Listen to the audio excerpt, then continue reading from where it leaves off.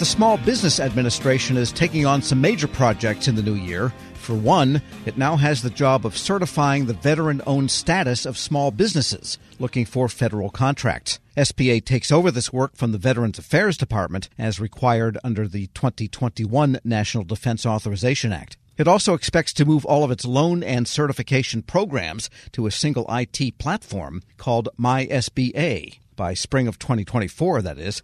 For an update, Federal News Network's Jory Heckman spoke with the Deputy Associate Administrator of SBA's Office of Government Contracting and Business Development, Larry Stubblefield. Up until we launched our program, the Veterans Administration was the only agency that had a requirement for a veteran to go through their Center for Verification and Evaluation to ensure that they were the owners, legitimate owners of the company before they could compete for sole sourced and set aside contracts at the VA. For the other 23 federal agencies, they allow veteran business owners to self-certify.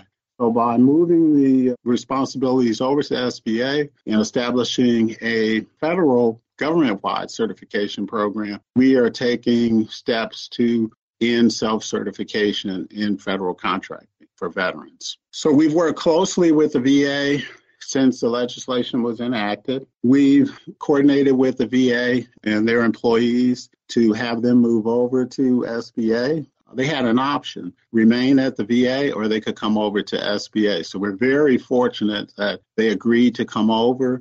We've managed to bring over the contracting support as well. And then our administrator elected not to bring over the certification management system that they used at the VA, but instead to build our own certification system here as part of a larger initiative that we're calling MySBA. So in getting the employees over, getting the contractors over, coordinating to shift about 2.2 million records over to SBA, we've been very busy and again, very collaborative with the VA and getting this done. All right. Well, obviously, SBA has some experience doing this work. The VA employees you mentioned that are moving over as a result of this transfer, do you have a sense of how many employees and contractors we're talking about here? We brought over 13 federal employees, and we've hired 7 additional ones because the program is expanding. Presently, we have 20 federal workers on board and about 50 contractors or so. And those contractors, they do the application processing and they run our call center. You mentioned that this is part of a broader effort here. MySBA is the banner that this falls under. Can you tell me a little bit more about MySBA and what the stated goals of that are? We're very excited about MySBA. This is Administrator Guzman's number one priority, if you will. And what MySBA entails is gathering all of our certification programs and our lending programs and having them on one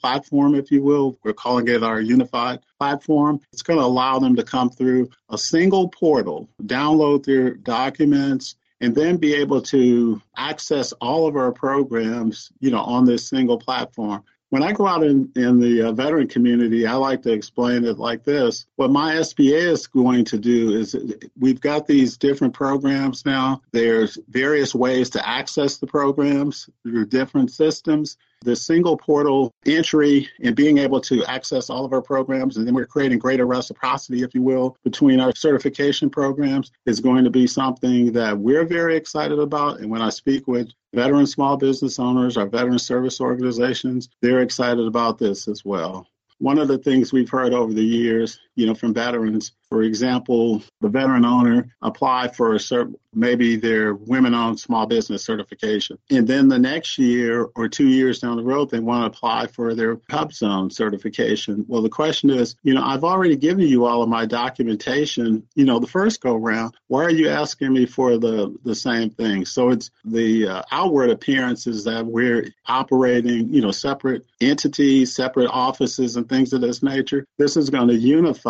all of our, like I said, our certification and lending programs and allow that business owner to go in, greater ease. So this is a vast improvement to customer experience, and we're looking to get this off the ground sometime in the spring of next year. I know that we're looking at spring of next year as kind of a launch date here, but can you give me a sense of how far along we are in things? Are there any kind of major milestones as part of this project that are worth unpacking in more detail here? The Veteran Certification Program is the first certification program. It's actually being built on the new platform. And we're establishing milestones for our other certification programs. We're looking at HubZone possibly being the next program.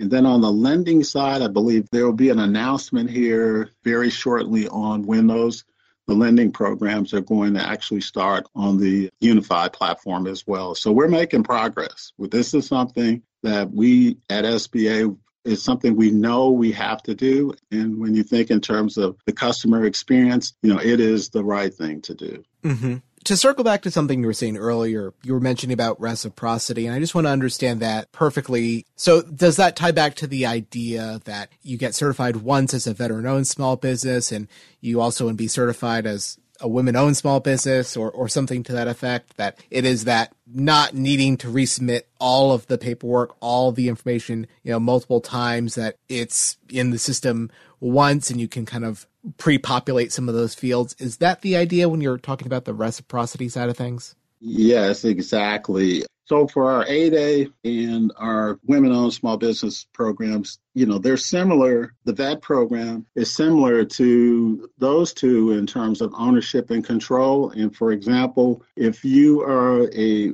woman-owned small business owner and you have your certification and you're looking to have your VET certification, what we're going to do is, if you haven't changed ownership or done any, material changes or things of that nature, we're just going to reach back to the VA and ask two questions. Number one, is this a veteran? Yes. Number two, is this a service-disabled veteran? Yes. And you'll be granted your veteran small business certification status. So again, this is something we've heard from the veteran small business community. And I want to just say, from the time we launched this initiative, with the VA to bring over the certification responsibilities, our administrator tell us to get out in the community and talk to veterans and find out exactly what they're looking for in a new program. So we have had extensive listening sessions. We've done a lot of outreach in terms of building our new system. We actually got a veteran business owner to build the system. We've brought veterans in for user testing as we design the system to get their feedback. We've had a pilot program where we brought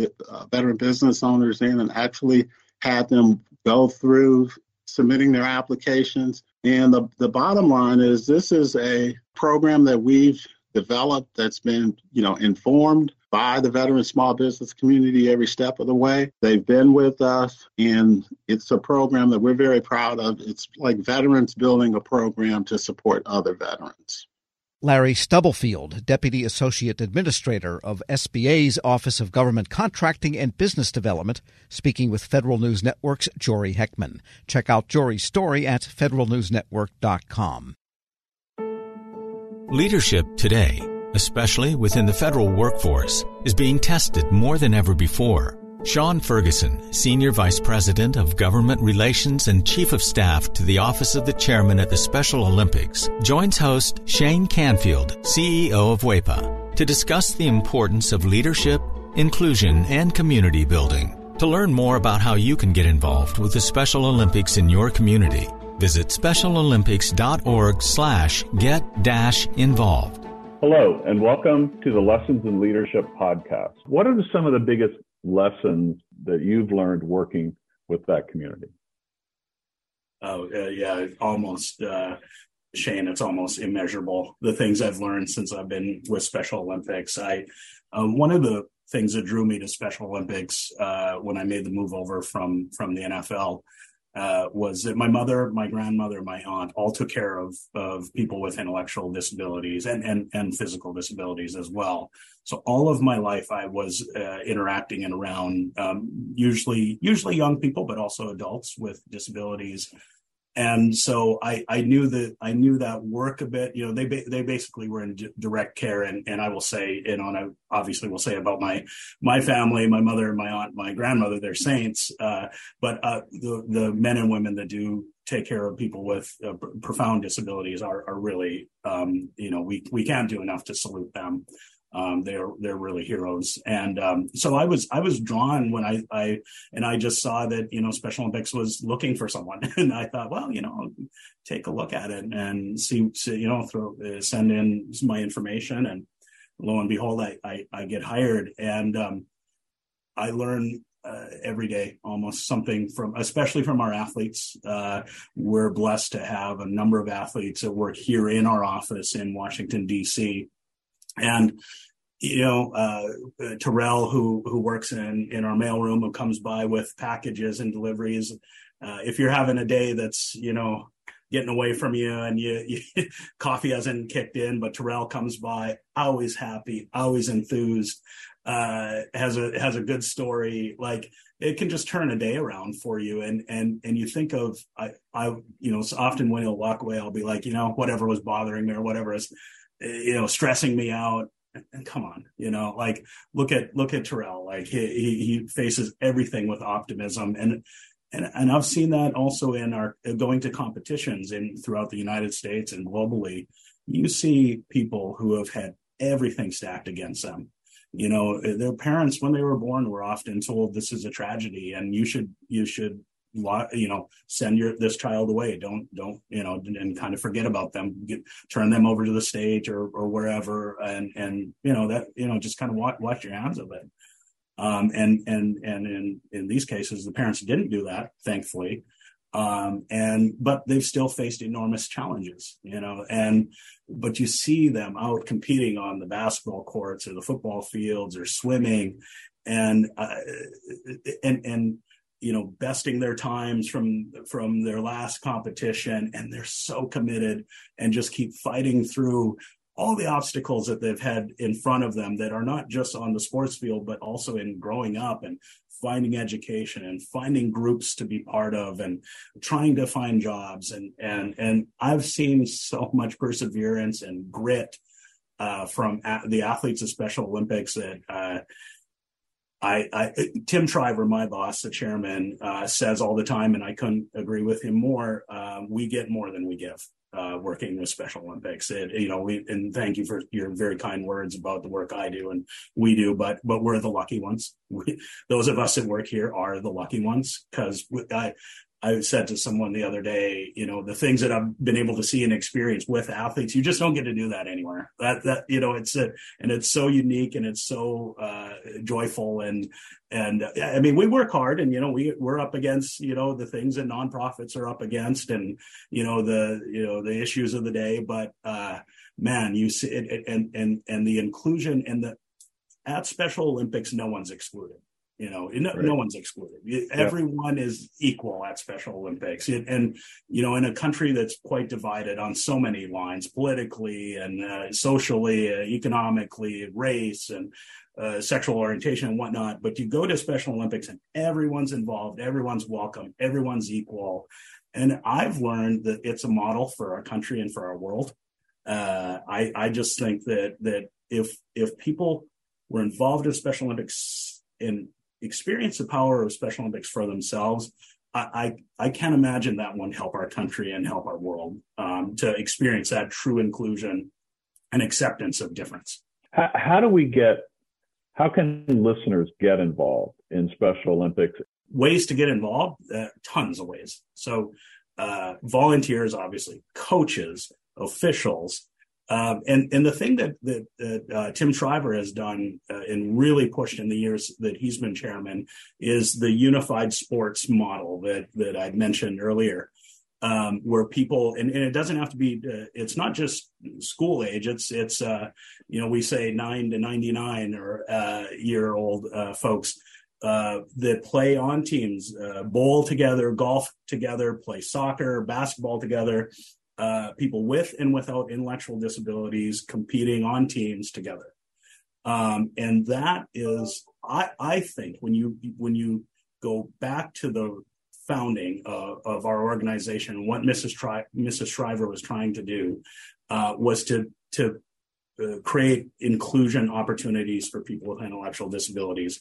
And you see it at these unified sports events where people with and without are playing together. We still have traditional teams where it's all people with intellectual disabilities competing with other teams, all intellectual disabilities. But this model of inclusive sports and inclusive leadership programs and whatnot, I think is truly revolutionizing and changing the way people see others with intellectual disabilities. That's just that's what we're trying to do. We're trying to bring people together and bridge difference and celebrate differences, and that our athletes, man, are some of the grittiest people that you will meet, and there's a lot to learn from our athletes, and playing sports with them and interacting is how you'll learn it. Check us out, specialolympics.org on our website. That will link you to your local program. You can follow through the clicks of how to get involved and what's closest to you. You'll enjoy it. I can promise you that.